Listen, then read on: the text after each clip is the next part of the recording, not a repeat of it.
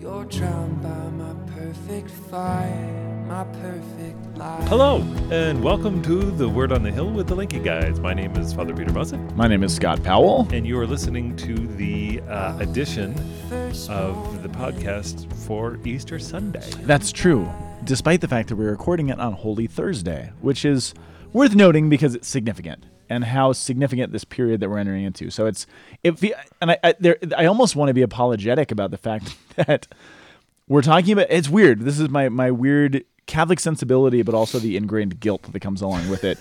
The fact that they're all going to be listening to this, Thursday, Friday, Saturday, perhaps. But we're talking about Easter Sunday, but it's not Easter Sunday yet. And so we're talking about things that we're not really supposed to talk about yet because we got to talk in preparation for them. But why don't we just release it on Saturday morning?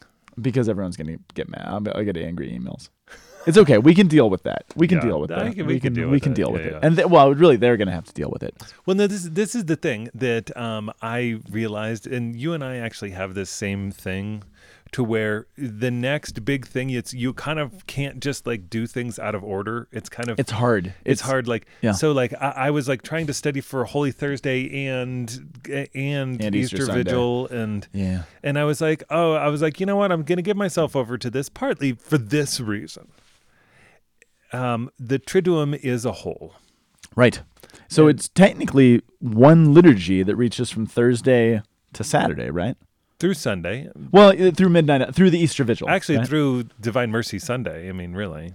Well, but the actual liturgy concludes with the end of the Easter Vigil. At the end of the Easter Vigil. And then there's another one, of course, on Sunday. So it's still one liturgical moment, but there's... Yeah, which is fascinating. And if you didn't know that, and this is, if nothing else, just our encouragement. I remember honestly, the first time and I'm hesitant to say this, the first time I realized that there was stuff going on Thursday, Friday, and Saturday, because I just wasn't aware of it. I was of a particular kind of generation of Catholic where you went to Easter Mass, and it was good, but I just wasn't aware of all the stuff that was going on, and it wasn't really until college that I discovered this. And then especially at my alma mater at Franciscan University of Steubenville, it absolutely changed my entire view of everything. When I went to the the memorial of the giving of the Eucharist, or the the memorial of the Lord's Last Supper. The Lord's Supper, yeah, it's where we get the Last Supper. We celebrate that on Thursday, and the washing of the feet, and the not the reverencing of the cross. Why can't I speak words today? Veneration. The veneration of the cross on Friday, and then my first Easter Vigil ever of being in darkness, and then the lights come on. I encourage you, to whatever degree you're able to, or to whatever degree things are happening in your diocese, any way you can engage in these next few days. It is just such a beautiful thing. And we are also experiencing sort of the Christian reality of we're smack in the middle, or we're about to launch into the Triduum here, but we're also living, at least in the podcast, in Easter, because that is the Christian reality of being able to actually live in both realities, that we live with the cross, we live with Good Friday, but we also live in the fruit of Good Friday, which is Easter Sunday. And it's okay to sort of live in that tension as Christians. That's kind of what we're called to in a certain sense. Right. So that being said, let's jump into the old readings. They are old. They're thousands of years old. They are. I mean, we were discussing the theory of writing and how Western civilization was built in an oral tradition that then was committed to writing, and then the nature of writing itself, and Platonic forms of letters, and it was wild. Calligraphy and typography, and and really the foundations of civilization itself. That's actually how we started today, which was a really interesting. It's how we started our time together. Yeah, our time together, not the podcast. Our first reading is from Acts 10:34a to 37:43. Yes, indeed. Which is Peter's speech. We'll talk about that. Our responsorial psalm is Psalm 118, verses 1 to 2. 16 through 17 and 22 through 23. By the way, I don't know if we said it or not. We're doing the readings for Easter Sunday. So we're not actually today discussing the Easter. There's lots of options for Easter and what we could discuss. So we're choosing to do the Easter Sunday during the day readings. And you're more than welcome to go into the archives. And we've several times gone through the vigil readings. And they are unchanging. So we encourage you if That's right. They don't follow liturgical, the 3-year cycle. They're always the same, which is... Because I was going to say, I don't remember doing it 3 times, but we didn't have to. Yep. So on and off again, we do it arbitrarily depending on the year, whether or not we do it. So there are several times we've gone through all of these readings, and so if you, I don't know if it was several. Yeah, we've done it. Have we done it several? I know, because it's a marathon. Yeah. Like 3 times at least. Okay. If not, I believe you. If not 7 times. That's if not 14 times. All right. Okay. Colossians, please. Okay. So our second reading, so there's options. You actually can do either Colossians or Corinthians, but we're going to do Colossians this year. Is that okay with you? I looked at the I can do either one. I looked at the USCCB website and I knew what you were doing. All right. Our gospel is coming from John, chapter 20, verses 1 through 9. Oh, yeah. I didn't say Colossians 3, 1 through 4. Oh, you didn't? I just said Colossians. I did not give the address. Sorry. Now we have it. I got you to the neighborhood, but I didn't give you the house. You didn't give it. No, I have nothing to add to that. All right. Well, you guys, the first reading, Acts. God shows no partiality. So talk to me about, this is actually really important because we're talking. This is not actually where it's kind of funny to where we find ourselves, which is Cornelius. We're kind of this is an interesting thing. So we're in Caesarea and he's talking to Cornelius in the house. Yeah, this is I contend, which we don't get any of the context of that, and we don't even get the line of God makes no partiality or God shows no partiality. That's the part that's skipped over when we go from 34a into 37. Really? Is. No, I thought it says that in USCCB it says that, doesn't it? Peter proceeded to speak and said, "You know what has happened all over Judea, beginning in Galilee after the baptism that John preached, how God anointed Jesus of Nazareth, the Holy Spirit and the power." So it's in verse 34b, I believe, that he says, God shows no partiality. I perceive this. Oh. Which I think it's perfectly fine. So sometimes I kind of nitpick when the church piecemeals things out, but I think there's a fair enough reason for this because what this passage, now I think it's important for our sake to talk about the context because that's what we do, but it's also the church knows that this is the day that more Christians or more people in general are going to come to Mass than any other day, maybe other than Christmas. So let's get the essentials of what needs to be stated here. Right. So that's where our job comes in. We say, okay, so let's unpack. So this is, I believe this is actually not only the turning point of the book of Acts of the Apostles, but I think it's the turning point of Christianity. So Christianity that, of course, begins with the resurrection, that is brought to life at Pentecost. The turning point, I think, of the early Christian world happens here. And this is the moment, right before this, rather, is the moment that Peter was up in a place called Joppa. I remember he was brought there because people asked him to heal, and he was performing miracles and doing things because people understood that if this guy was a follower of Jesus, perhaps he can do the same things that Jesus did. There's this such powerful and sometimes I feel convicted in sort of a negative way sometimes of looking back on the early church existed within this world, at least to some degree. There was plenty of persecution, of course, but to some degree they existed in a world where people just assumed by default, you guys embody the Jesus who you followed. And if Jesus could do it, I bet you can too. And I imagine a world and a church in where the world looked at Christians and said, wow, I actually see Jesus in you, and I bet I can have an experience of Jesus through you. And that convicts me because I don't know that that's what the world sees, but it certainly was what the world saw in Peter. And so they said, well, we have these sick people and these people suffering. Peter, can you come and do the things that Jesus did? And he's like, sure. And so he goes up, he heals these people. I think Tabitha comes back from the dead. There's all sorts of stuff that happens. And it says he's staying at this house of another guy named Simon. And while he's staying at this home, he gets this vision. It's the famous pigs in a blanket vision, we always say, right? Where he sees a vision of this blanket with all of these formerly foods, animals that were formerly considered unclean in the Old Testament. And God says, rise, Peter, kill and eat. And he gives this insight into the nature of unclean, according to the Old Testament, according to Leviticus. God is changing the status of those things. God is renewing all of creation, really. This is what the resurrection does.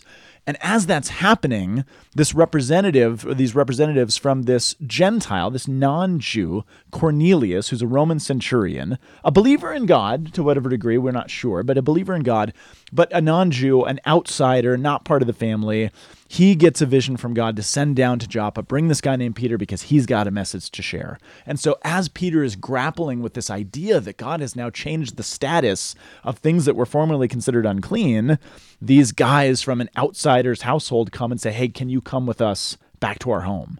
And he's like, I don't know what God is doing, but yeah, absolutely, I'll go. So he goes and he begins preaching the gospel to these Gentiles, these non-Jews, these outsiders, a Roman centurion, which would have been one of the most threatening people on earth for the Jewish people, or for the early Christians at the time. Absolutely. And he launches into this proclamation of the gospel, which is what we get here. But the two things that so that's the context, that's what's going on. But the two kind of just reflections I have about this, because they've been sort of sticking with me as I looked through this.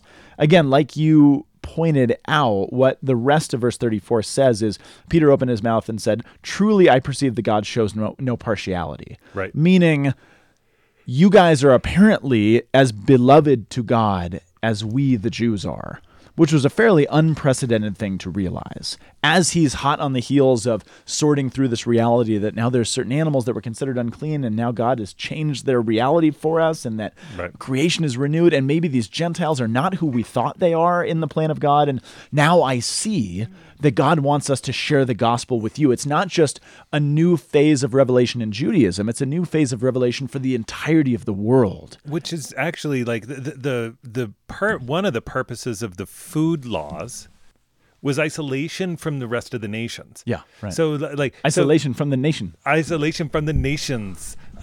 No, it's true though.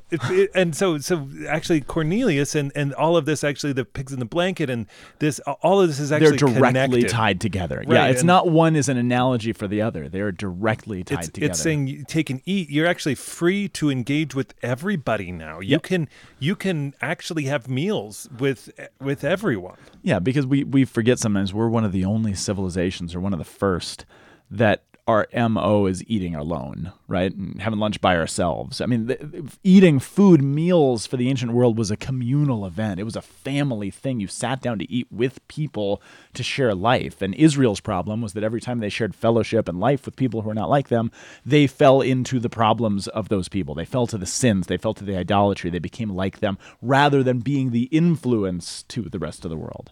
So food, that's a really important. I actually had never been able to articulate it that way. That's really important. So Cornelius is Cornelius, he's not, I was going to say he was the logical fruit of the pork, but it is the logical outcropping for what Peter's experienced. God is taking Peter through a very logical pedagogical path to what's going on, which, praise be to God, what a merciful thing for God to do, and a gracious way for him to teach Peter by taking him incrementally into this new reality. So anyway, I think that's very beautiful. And I really like just how clear his preaching is in this moment. It's just like, okay, Jesus, he said, we're witnesses. Here's the church. Jesus was put to death by hanging him on a tree, and then God raised him on the third day. But then there's a little scandal of particularity, but it's not partiality. Well, yeah, particularity.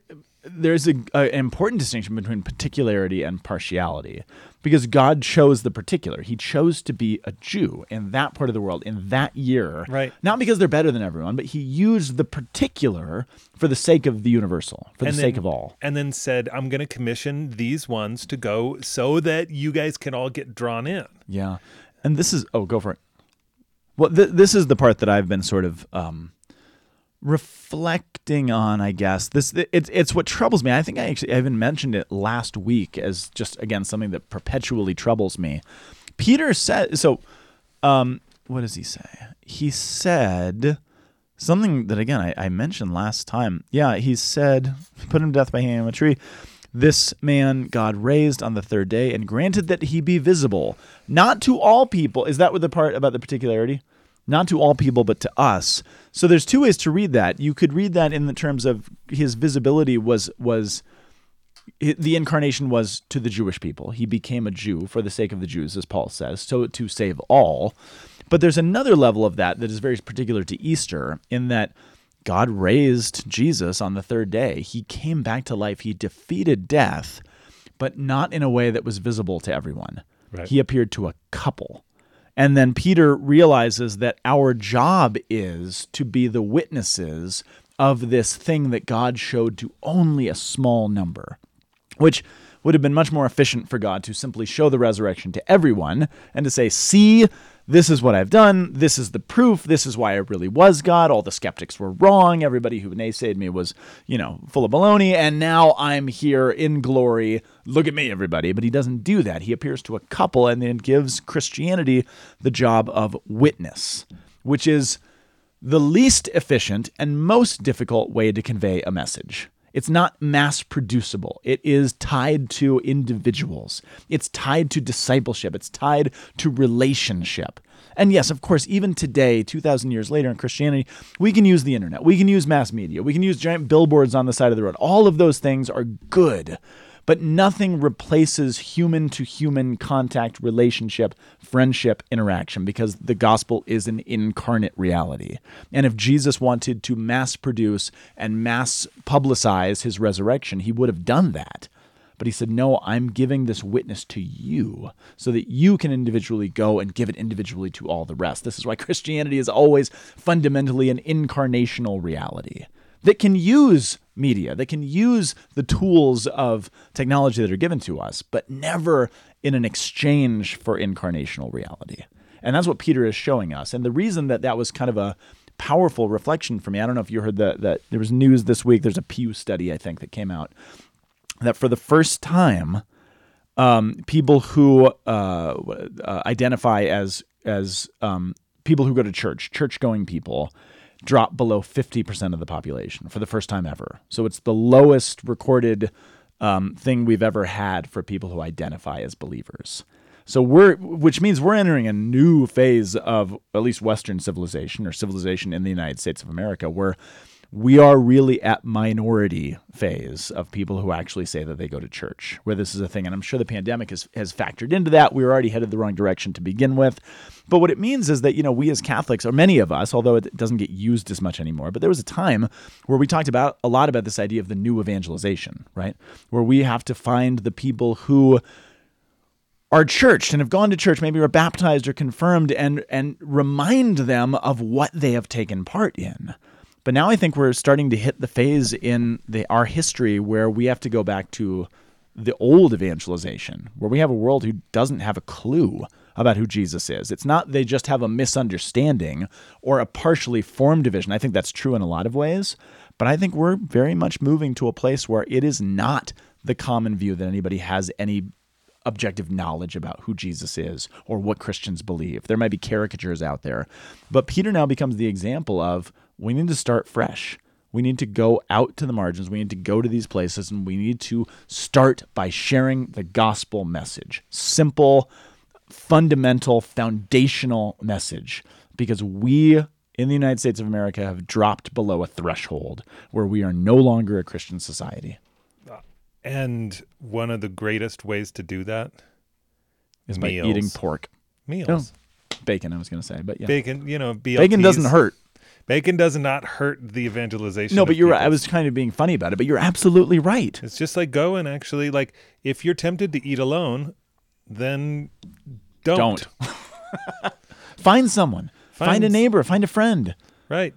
Go invite your neighbors from down the street to come to dinner at your house. Right. Maybe they'll see the crosses on the wall or the Bibles on your shelf and may ask questions about it. Right. This is what we need to be doing. We need to become an incarnational church again that gets in people's lives and are witnesses, because that's the only way the church is actually going to be able to spread the gospel in this time, I think. Yeah, agreed. Because there's lots of stuff that floats around on the internet and on media. It's confusing. There's a lot of yelling voices. But we all have our neighbors, and we all have credibility with the people in our communities because we have face-to-face stuff. We all have, other moms at the playground or other parents at the school, other, whatever it is. That's where the gospel message is needing to shift. And that falls on all of us. Yeah. That's a responsibility. Absolutely. This Easter comes with a call and a responsibility. Which brings us actually into Psalm 118. I think it does perfectly, actually. Yeah, because I would have said that even if I didn't. Yeah, the proclamation that we actually give within the gospel is forgiveness. I mean, I want my prophetic voice, if I could cry out from the rooftops more than anything else, if I could have my patron saint card say the apostle of forgiveness, that would be like my greatest longing. His mercy endures forever. Give thanks to the Lord. He is good. Let Israel say his mercy endures forever.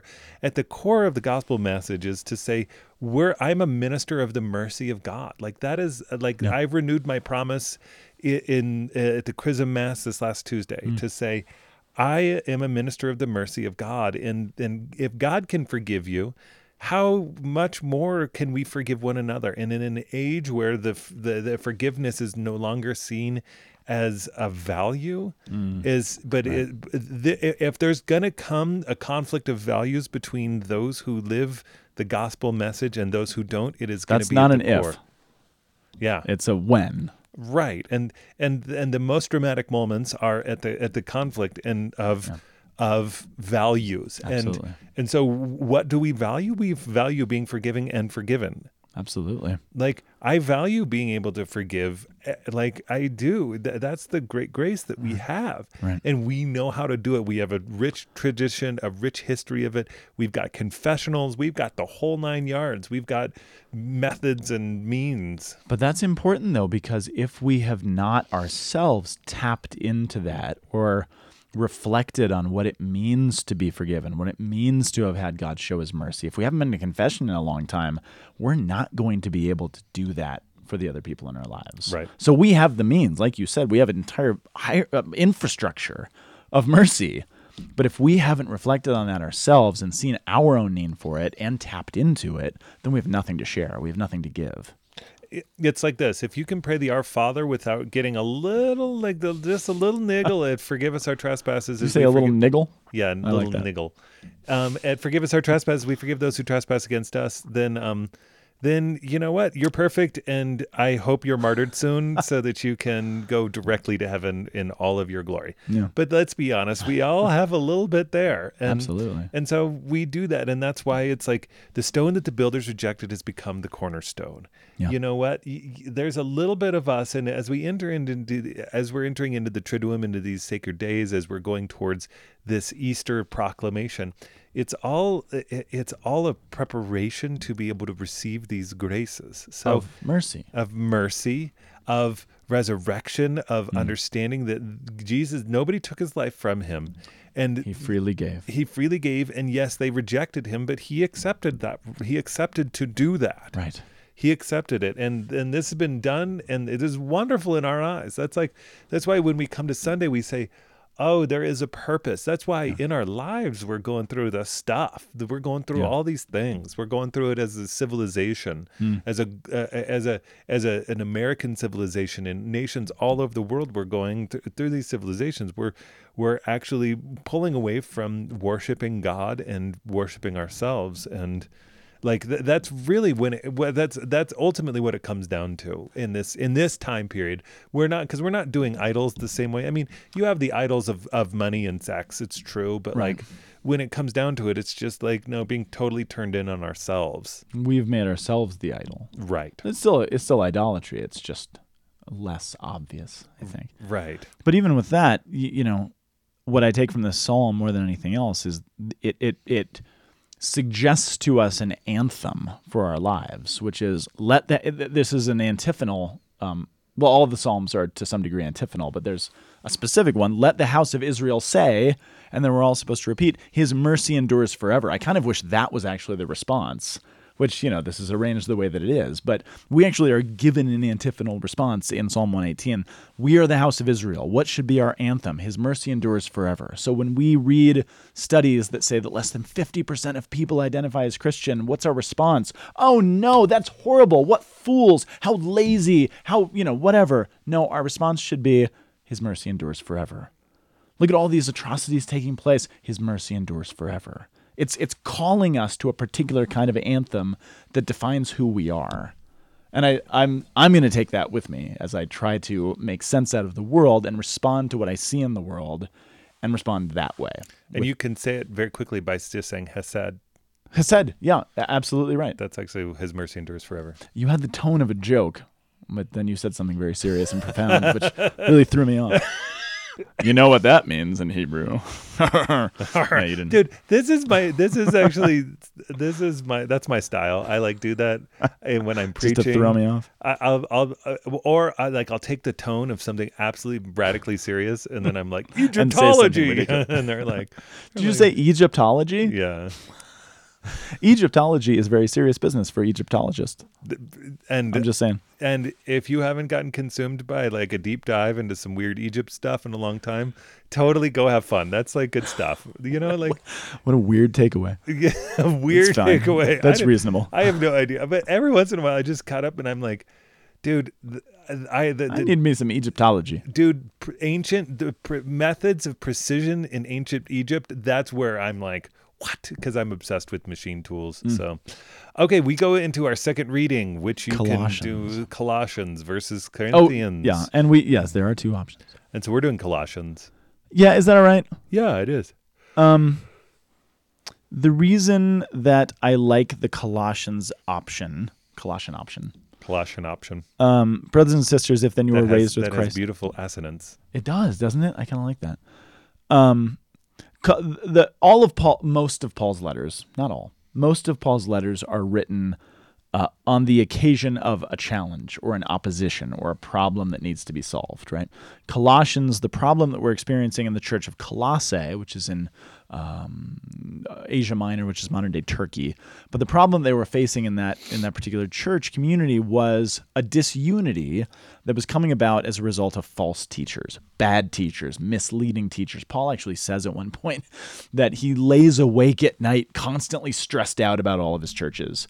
Because, Paul's whole MO is he'd go around the Mediterranean world, he'd preach the gospel, he would establish churches, he would anoint bishops and priests to serve in these places, and then he'd leave, and he'd have to go somewhere else, and he'd just have to hope that nothing was going to come in to corrupt or destroy all of those beautiful, new, wonderful believers in these communities, which they almost constantly did. And so he's writing these letters out of real angst of a father who's concerned about his children that he can't be face-to-face with, who are being misled. And the misleading problem that is causing disunity in the Church of Colossae is a precursor to what we might call Gnosticism. There's these bad teachers that are essentially saying, hey, we know the truth.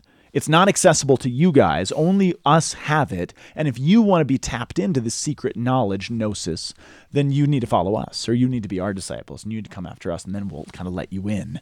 And what their teaching suggests is that what will become later Gnosticism proper is that fundamentally things of the body, things of flesh, things of material, things of the world are bad. They are fallen, but they're not bad. They've been redeemed by Jesus. But these teachers are saying they're bad, and you need to just focus on spiritual things.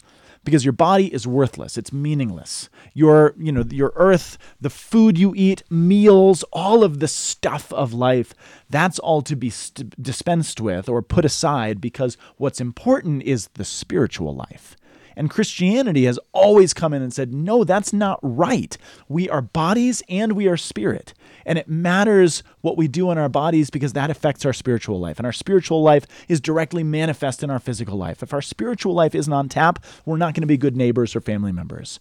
But if we're good family members and we're good neighbors, then we are actually acting as loving people toward the God. What does James say? How can you say you love the God who you do not see and not love the brother and sister who you actually do see and can see? These two things are directly intertwined. And so the heresy that comes out of this time is called Docetism, which is Jesus didn't really suffer in his body. He just looked like he did to make us kind of feel better because he's pure spirit. And whatever body he had was just sort of an illusion because God can't suffer. God doesn't have a body. God doesn't eat meals, really. I mean, it's just sort of an illusion because he's just spirit.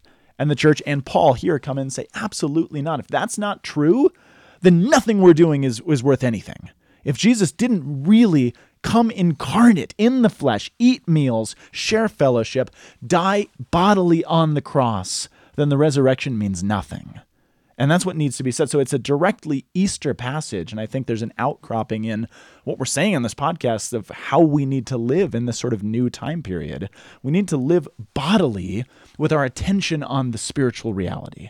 and how those two things are directly connected, because too often, and with so many of the problems we see in society, and even some of the sexual and anthropological issues that we see manifest in our society, they often come down with human beings that don't know how to reconcile our interior life with our exterior life. Right. My body with my soul. And there are real struggles with trying to have our interior manifest in our exterior in physical ways. And there's lots of people who don't feel that those two are connected, or don't feel that those match. And there's real healing that needs to come for our world in these ways. And that's precisely what Paul is saying.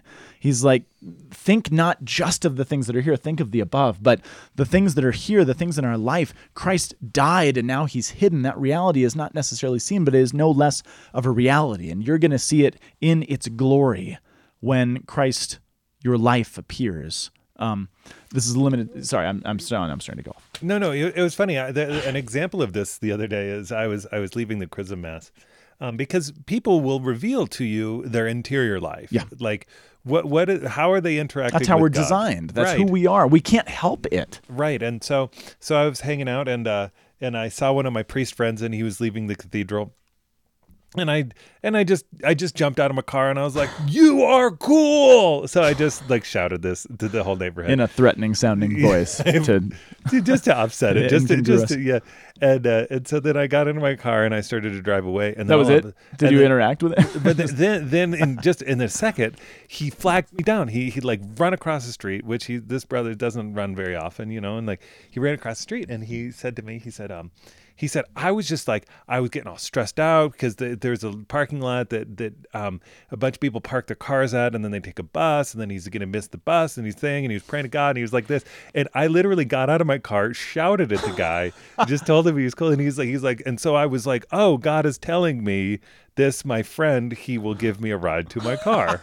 I was going to say, did you not give him a ride? So then, of course, I gave him the ride. And then, and I just like, it was just like beautiful example, though, of like how God works these beautiful things that like, it's just simple. You just shout to your friend. But then interiorly, sometimes we don't understand that my friend who was shouting to me was actually a cry from God to just say, you're like, I want to take care of you. Everything's going to be okay. Like, and it's one of those things to where like it takes a little bit of maturity to have the sense that the exterior world and the interior life are actually profoundly connected, and that God is in command of all of those things. And when you have a buddy who just says, oh, I was praying to God, how was I going to get to the bus? And then you said hi to me. It just is this beautiful expression of faith that we can grasp onto. And on the flip side, from your point of view, it's not just, oh, I'm going to yell at my friend that he's cool, which is true, and that says something to the interior. But he also might have a need that I need to fulfill. So I can speak something to his interior, and I can also be conscious and aware of an actual physical need that he has, which is driving him to the bus. Right. But those two things are not separate. No, I'm just going to tell this person how great they are and not actually be conscious of any of their temporal needs. Right. Or the opposite of I'm just going to meet all these temporal needs and not really concern myself with their spiritual or interior life. They're connected. I mean, it's a natural outflow of your yelling that he's cool at this priest, that now I should find out how to serve him in both of those ways. Right. I don't know. That's a beautiful example. Yeah. Then I was like, dude, of course I will always give you a ride. Like, could you give? Unless I don't. But he knew. He came over to the car because he was like, I know he'll give me a ride because he trusted that my physical needs will be met through this person because of this incarnate reality of them I already know. Right. Because I know them, because I've already experienced this, because I can trust in this. This is why I keep harping on the idea of evangelization is best with our neighbors or the people in our kids' school or whatever it is, because there's certain people in our life who, even if they don't share our faith, they trust. I mean, there's neighbors, none of my neighbors really share my faith, but there's neighbors, if there was a fire in our house or something, I know exactly which neighbors' houses I would go to. And I know that they would get up at 2 a.m. and help us out. Or if, I needed someone to watch the dog while we were out of town. Like, there's all these people. I trust you. Right. I know I can count on you for these things. I know, I can come to your house and grab a jar of salsa or some salt if I need to. And we all have this life. And so take those relationships where there's already trust. It's already proven trust. And then be able to go deeper into those. That's a much more effective way to witness, like Peter's saying, than... Right. shouting something at them on Facebook. And then giving them some bacon. Do you have any bacon I can borrow? Yeah. Speaking of bacon. Let's John 20 it. Yeah, that's not a smooth transition. Incongruitous, as they would say. So I do have another reflection on John. I don't have much to add. I mean, it's a fairly straightforward story, and maybe you have a lot. No, I just saw one pattern, but what are you thinking? Well, so just to catch you guys up on what it is, this is the famous scene in John chapter 20. It's the first day of the week, so it's Sunday. So it's the first moment really after the crucifixion, which happens on Friday. So for the Jewish people, of course, at sundown on Friday, we're in the Sabbath. And if we're in the Sabbath, it means we can't do work. And if we're in the Sabbath and we can't do work, what it meant was the women who were there at Jesus' crucifixion could not anoint his body. They couldn't do what is necessary to actually bury someone properly. And so you get the impression that these women, and Mary Magdalene, chief among them, had been waiting until the first possible moment, according to Jewish law, that they could go at sunrise once the Sabbath is over and go and do what's necessary. Just meet these physical needs of burying the dead properly. And that's what Mary Magdalene is doing so early. It's still dark, right? She's going, and I love this scene because we know that when Jesus was crucified, when he was buried in Joseph of Arimathea's tomb, right? Is that who it was? There was this giant stone placed over it so that nobody could take the body and nothing could happen or no funny business. And so I just imagine Mary Magdalene walking to the tomb that morning. And I think the other gospel writers actually give us some insight into her, wondering, I wonder how I'm going to get in, right? I mean, I know there's a gigantic stone laying in front of this tomb, but I'm going to go anyway with my oils and with my things to prepare the body. I don't know what's going to happen. I don't know how on earth I'm going to be able to do this and meet these physical needs that I feel really strongly that I need to meet because there's a giant stone there, but I'm going to go anyway. And we'll find out what happens. There's this remarkable trust on the part of Mary Magdalene of going, even though there's an impossibility laying in front of her, saying, I wonder how this is going to work. I don't know. I'm very moved by that, and I'm very struck by it. And so she goes, and the tomb is open. The stone's gone. So she runs back, and she tells Peter, and John apparently is also there, and they have a foot race, and they go to the tomb, and they're like, what is going on? And and then we end up in 3. We have 3 reactions to the resurrection of Jesus Christ. Yep. 1, no faith. Who's no faith? Mary Magdalene. They stole his body. They have taken the Lord from the tomb, and we don't know where they put him. I'm hesitant to say no faith. I know, but I know. I mean, but if you look, and then you have Peter's neutral faith. Yeah, and then you have John's absolute belief. I should say belief. Belief in the resurrection. Maybe not faith. No. Yeah, I see what you're saying for sure. He's kind of neutral belief. Peter's skeptical. Mary thinks he's stolen, and John says he's been raised. However, that's true. However, what happens after that? And so we end this little section. The disciples go in, they check it out, they go inside, they look around. He saw and believed. So John says, he puts it on himself. He's like, I believe. These two schmoes didn't. But it also says he ends this passage, and the church in her wisdom ends this passage by saying, for they did not yet understand the scripture that he had to rise from the dead. And so John, in a certain sense, even though there are these strata of belief, John does say, but none of us really understood. Nobody understood. Right. But what's ironic about that is that Peter and John disappear. They presumably go back to the upper room. Maybe they tell the apostles. I don't think it's the upper room, but they go back to wherever they are. They probably tell the other apostles, and they lock the doors. That's that. There's something that's compelling. There's something that's interesting. There's something they don't have an answer for, and they go back. They lock the doors. The only person who stays there is Mary Magdalene, who could have gone back with Peter and John. She could have gone back to the community and have some solace or some peace or whatever, some community, but she can't leave, and she stays, and it's only to her that the Lord appears. Remember, she thinks he's a gardener at first. Well, and it all centers around this idea of knowing or understanding. Like what happens is that they did not yet understand what it meant for him to rise from the dead. Totally. And so that he had to. That John he had says. to. Right. Not just what it means, but they didn't understand that he had to. And so Mary Magdalene's using the same word, hodia, which is to this sense of understanding. So Yeah. she didn't understand where they laid him, right. And then they didn't understand the scripture. And then when Mary's there, she says, "They've taken away my Lord, and I don't understand where they have laid him. I don't know where they've taken him." And then she does not know that it was Jesus. So there's this That's true. So like all of this thing is centered around like, okay, the difference between Mary and the rest is that she didn't understand, but she's going to push through for understanding. Because she cannot bear to be separated from the presence of Jesus. Right. Even if it's just his lifeless body. Right. She cannot bear. She can't, it seems, go back to the rest of the community, go back to her home, go back wherever. She can't leave, which is beautiful, and that's very good, but that's actually not the thing I've been reflecting on. I find it really, really beautiful, but, and maybe this ties together.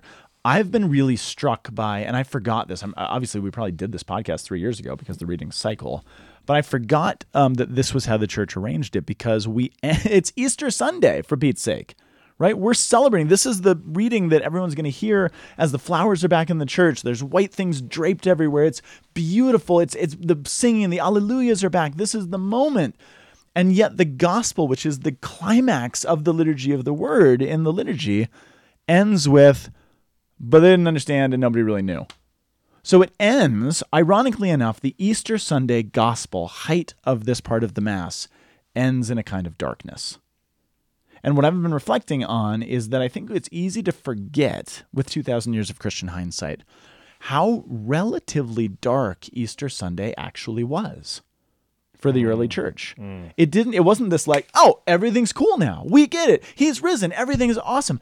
It ends with darkness, confusion, fear. Apostles still locked in the upper room, even after he appears to them a couple of times.